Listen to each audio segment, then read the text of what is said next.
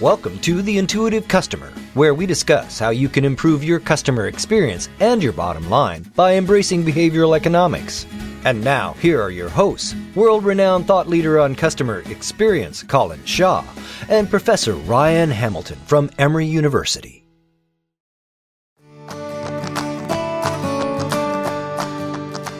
The way people feel respected is by lots of eye contact, by lots of kind of sincere listening.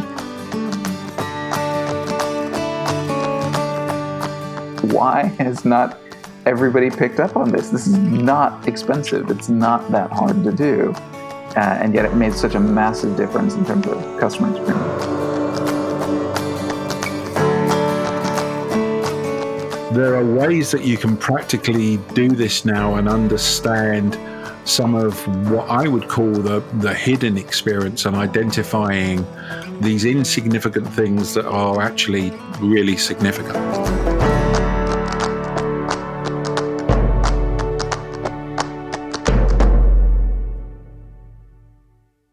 Colin, I've got kind of a problem that I thought that we could discuss today. Is there only one? That's a good point. There's one problem that I thought that we could discuss today. It's a problem. I have an issue. I'm not a very materialistic person. I don't buy lots of clothes or I drive an old used car. But I am mildly obsessed with computer bags. Right. I have more than I care to admit to on the air. Wow. Yeah. You have more than one? I have more than one. Why would you have more than one computer bag? One is actually the appropriate amount of computer bags that a person should have. I have more than one. Ah. And so I spend a lot of time looking online at these things. Now Facebook has figured out these preferences, and so they're constantly sending me more to look at. Can I just stop you for a moment and just Sure, say I figured this is what we're going to talk about for a while, Colin. So if you've got questions, go ahead. Yes. I just don't feel qualified enough to deal with this, to be totally honest with you, mate. We need to pull in an outside expert. Is there a hotline? Yeah. I'm just glad there's some distance between us at this point. Yeah. This podcast is never going to go live. Why have more than one bag? I don't understand the logic. Because I get tired of them, because I keep thinking of the ways that they could be better. And so I look for ways they could be better. And a lot of these things are major, right? Like there's just not enough space for the things that I want to carry, or it's too big. And so it gets to be a burden and it's a hassle on my shoulder, or it ends up not fitting right after I get it. But there's one minor thing that will immediately disqualify a bag from my consideration. And a lot of bags don't have them anymore. And it's a luggage pass-through. So if you've got a laptop bag, a lot of them will have this flap on the back, this slot where you can slide it over the handle on your rollerboard as you go through the airport. I travel a fair amount, and it's just a major inconvenience when it doesn't have that. And so this is a minor thing. You could design the best bag in the world. And for me, who apparently accounts for a non-trivial percentage of the computer bag purchases in America, you would lose my custom. You would never sell me a bag unless it has one of these pass-through slots. Right. So that was a very long-winded way of introducing our topic for today, which is talking about these very minor, insignificant things that can turn out to drive experiences and drive purchases one way or another. Absolutely. And this is really, really, really important, because when typically we talk to clients, a client will say to us, yeah, the reason that customers make decisions is based upon the price, or it's based upon this big feature. It's based upon the speed of, the computer or whatever it may be. And, those things are important. But again, in the research we do, we never find those things are the most important things. It tends to be the more insignificant, humanistic type things that actually drive behavior. I have to say, it's not normally the handle and whether they have a luggage pass-through or not, but I guess it takes all sorts to make a world. Well, and I'm glad you brought it back to computer bags, because I'm a little uncomfortable that we went so long not talking about them just then. If you could focus, Colin, I'd appreciate it. I will try. this has been a multi-year pursuit for me, finding the best computer bag I can possibly get. I've literally thought about learning how to sew so that I could make my own. I haven't. Wow. I've thought about it. And I can articulate now that this is an attribute that I will look for. But I couldn't for a long time, right? Which is the point that you're getting at. A lot of times when you do your research and you ask people what is important, they will give you the big, obvious, easy to justify things. It was only after having bought an embarrassing number of these bags over the years that I realized just how important that was in my experience in using the bag. I'd have this beautiful bag that I loved in every other way, and then I'd go on a trip and I'd either have to keep it on my shoulder the entire time through the airport, or I'd have to do this embarrassing kind of looping, tying thing with the shoulder strap. And it was only after experiencing that over and over again that I was finally able to articulate it. But to your point, a lot of these things people aren't able to tell you about. They just experience it, and somewhere deep in their mind, they realize this is a problem, and they walk away.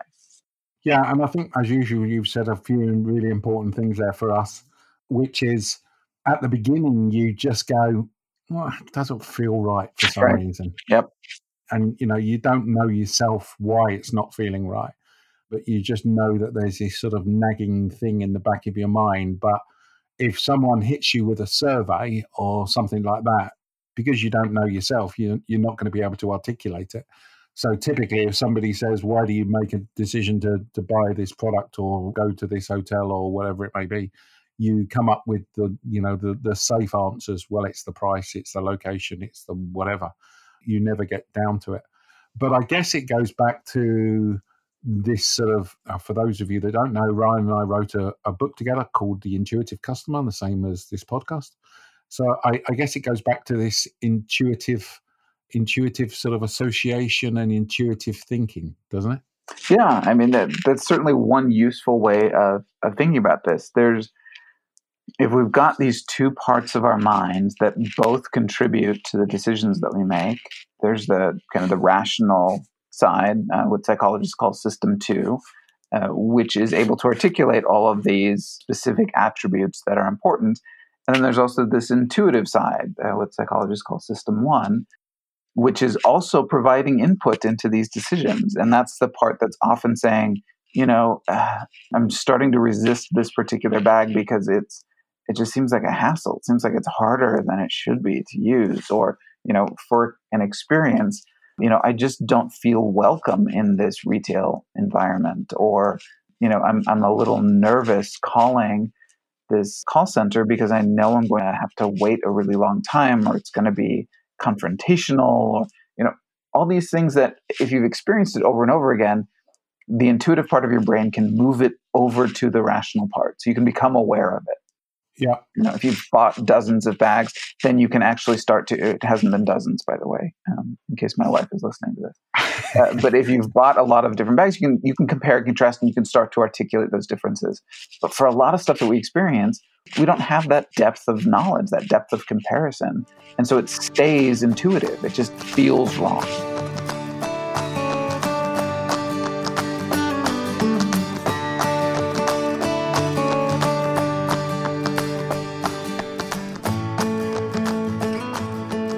Let me give you an example that may help with listeners. This is one of the ones that I always particularly like. We do a piece of research which we call an emotional signature, which basically tries to identify these things. So things that customers don't necessarily say that they want, but actually drive a great deal of value.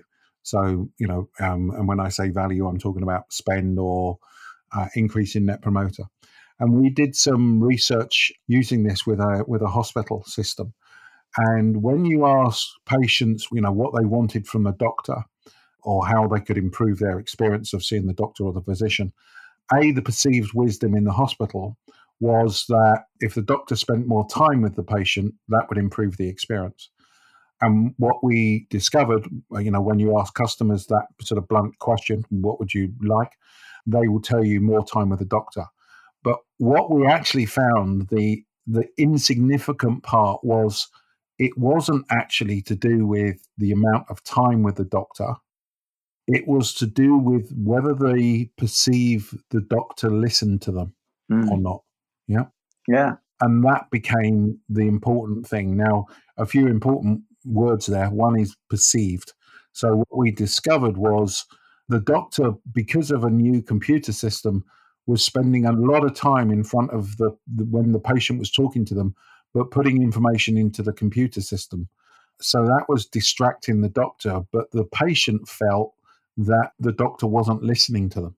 And therefore, they felt that if they had more time with them, that would have improved the experience. The irony is that it would have done the opposite, which is A, it would have cost more money because they're spending more time talking to the doctor, and B, they would have felt equally frustrated, but have just spent longer feeling equally frustrated.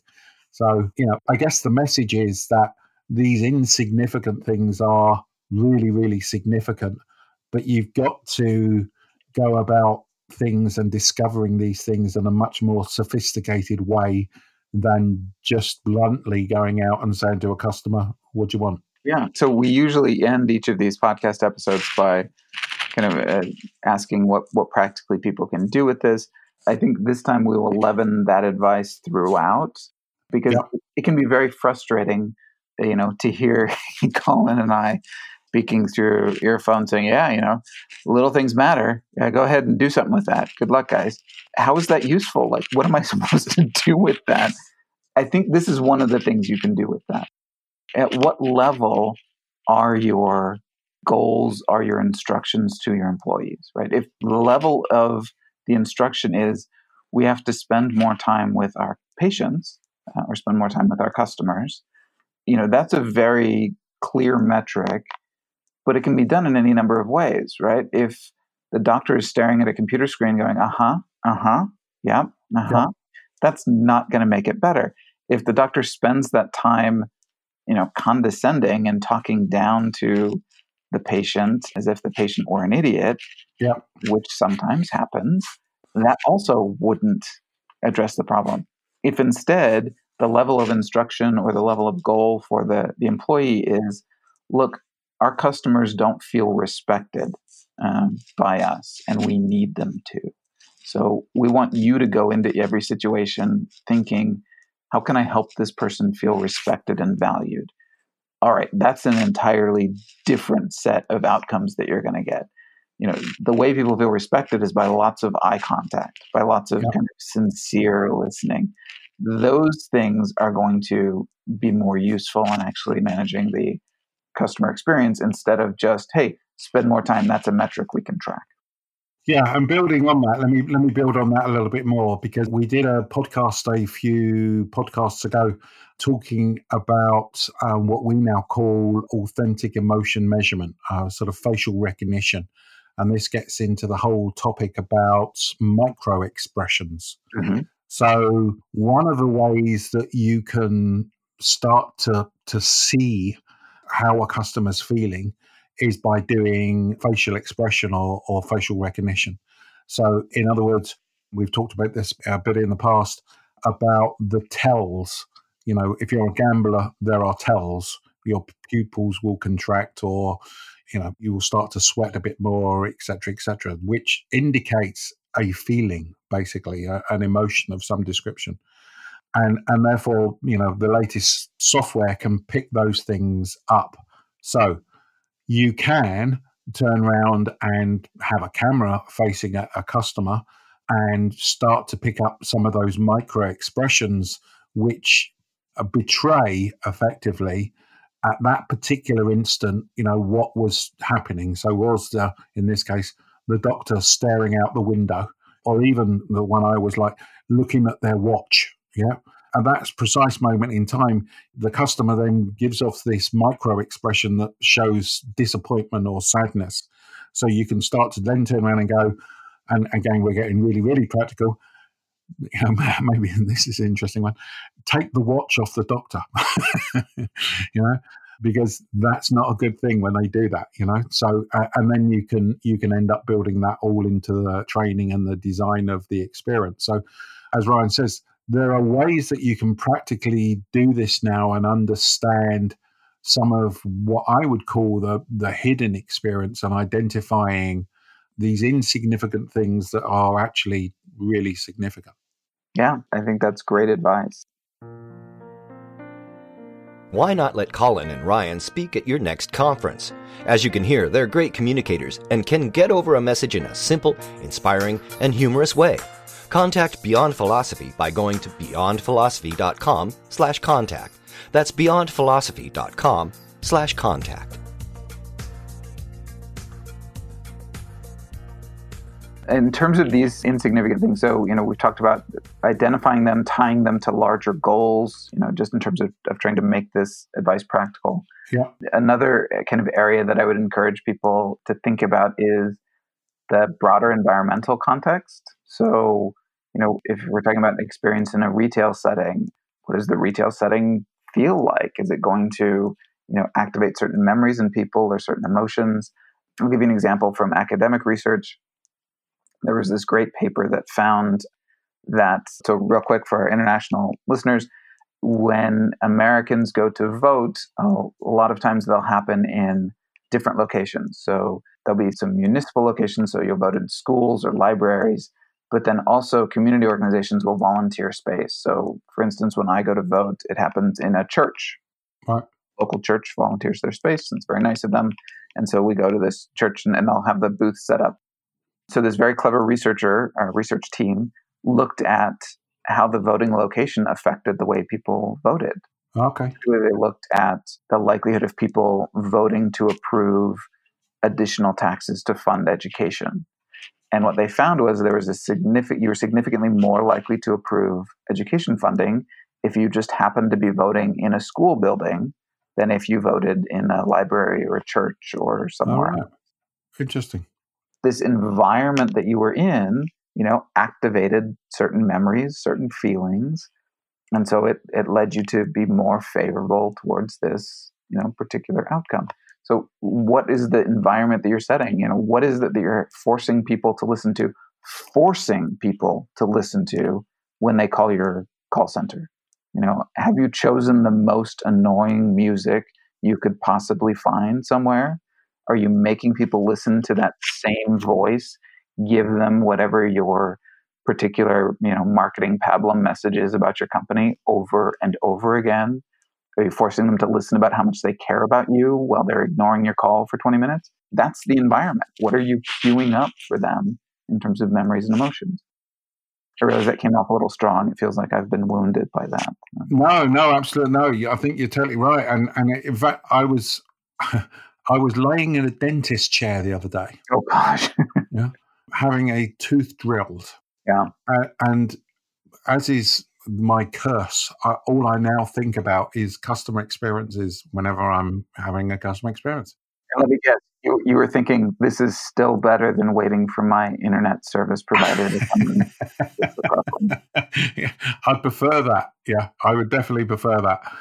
But as I lay there, I thought to myself, and they're drilling away, I was thinking to myself, there is nothing on the ceiling that I can look at. Yep. I'm looking at this light that's shining into my mouth, and actually the lens on the light is dirty. Yep. Yeah. And the other thing I was thinking was, they got the radio playing, but it's not my music. Yep. And I was thinking to myself, when I book an Uber, I can, on certain Ubers, I don't know why certain ones, I guess it's the technology, but on certain Ubers, I can decide what music I want to be playing as I'm driven along. So again, insignificant things, but actually in those settings, in that setting of me being in the dentist chair, I would have done I would have even talked to you, Ryan, rather than be laying in. It was that bad. It's a great example. I remember when I was younger, I had to get a root canal, which is kind of one of the more extreme dental procedures you can get. And the guy was blasting country music as I was sitting in the chair. I'm like, this is literally hell. I am experiencing the worst of all possible experiences right now. And to your point, I went to a dentist a couple of years ago that had a TV that was positioned immediately above the chair. Yes. And there was a remote on the arm of the chair. So I could flip through and watch TV and be distracted while they were working on my mouth. And it was the same thing. Like, why has not everybody picked up on this. This is not expensive. It's not that hard to do. And yet it made such a massive difference in terms of customer experience. Yeah, well, it's interesting because as I lay there thinking about this, I was thinking, they're playing their music, and I'm thinking to myself, actually, so what they're saying is that the dentist's experience of that day was more important than their customer's experience. Absolutely. Yeah? And again, you start just then hypothesizing about a sort of a customer-centric culture and all those other wonderful things. So got off a little bit of topic as we talk about dentists, and as I struggle over talking to you with my new teeth in, or new tooth in, should I say? Yes, we have gotten off topic. The topic for today was computer bags, and so returning to that topic. The sad thing is, I now realize that when I've met you, you've probably looked over my computer bag with either envy or disdain, and I don't know which it is. Neither of those things. As I mentioned at the beginning, Colin, I have a problem. But in terms of minor things, I'll give you one. So the luggage pass-through, I sound like a crazy person. Yep. I'm not going to disagree with you there. I don't care. This is important to me. I'll give you an example. The easiest problem to solve that has yet to be solved by anyone, if you have a computer bag, you need to carry your plug with you, and the plugs are all weird shaped, and yet nobody has figured out how to create a space in the bag, a pocket that fits a Mac charger or that fits like a Dell charger. Sure. Instead, you have to loop them all around, and they just kind of don't go anywhere in particular. Like, how hard would that be? Like, can you imagine what an intuitive gift that would be to a bag owner to have solved that particular problem that literally everyone has when they use a computer bag? So are you experiencing things from your customer's perspective so you can have those intuitive insights? What are those minor annoyances that'll build up intuitively over time to turn you against some product or service or experience? But I lay you money, actually, thinking about it, and I know we're going on about computer bags. This is the most important topic we have ever covered, Colin. But I'm sure now that you've actually sort of gone down deeper than that, and you've started to go, actually, there are some also good straps or pass-through straps, and there are some bad ones, and this is what a good one looks like, and this is what a bad one looks like. Yeah. Is that right? Absolutely. Well, I mean, yeah, I'm more educated on this than any sane person should be. Most people, though, are going to investigate these things and evaluate them on a very intuitive level. Sure. And are you giving them those tiny things that can influence them one way or the other, or are you leaving it to chance? And genuinely, it can be that because, I guess by definition, you may subconsciously be looking at the stitching, and that gives you a view as to whether the quality of the bag is going to last a long time, and therefore is it worth the money and is it worth the quality? And I guess that also goes into the branding and all those other wonderful things. So good. I'll give you another great example. Familiar with the Beats brand? So Beats headphones? Yeah. So got very, very popular several years ago. They were kind of the cool thing. Someone took apart their Beats headphones and found that inside the headphones, they just had pieces of metal that were attached to things. And it was just like a small chunk of steel, essentially. Didn't do anything. But what it did is it made the headphones heavier, right? Which is just this intuitive cue. A lot of people were upset by this. I thought it was kind of brilliant. Right. People associate a certain amount of weight, the heaviness of some product like that with its quality. Yeah. If it feels light and flimsy, then you don't feel like you want to pay a lot of money for it. It feels like it's lower quality. They recognize this intuitive cue that people use to evaluate, and so they, made the thing heavier. Yeah.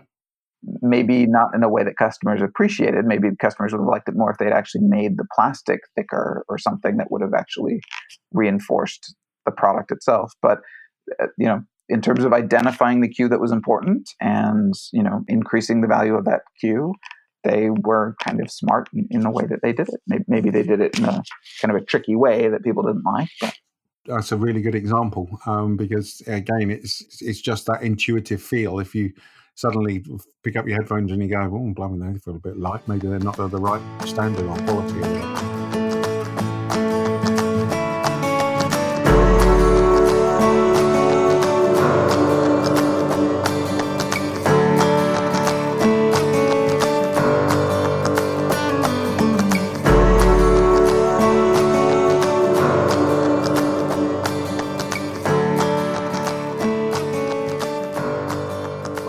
talked a bit about, well, what is it that you would do as we've gone through this. If anybody wants to find out a bit more about this emotional signature research that we do, then please just drop us a line. And if anybody wants to just give us any feedback on how we're doing, suggest any topics that you'd like us to talk about, then please just drop us a line at contact@beyondphilosophy.com. That's contact@beyondphilosophy.com. And we look forward to seeing you next week. And I'm just about to go and look at Ryan's bag collection. That will be fun. Well, next week on the Intuitive Computer Bag, we'll be talking about the relative merits of microfleece and felt lining. So stay tuned for that. Can't wait. Thanks. Thanks, Colin. Bye.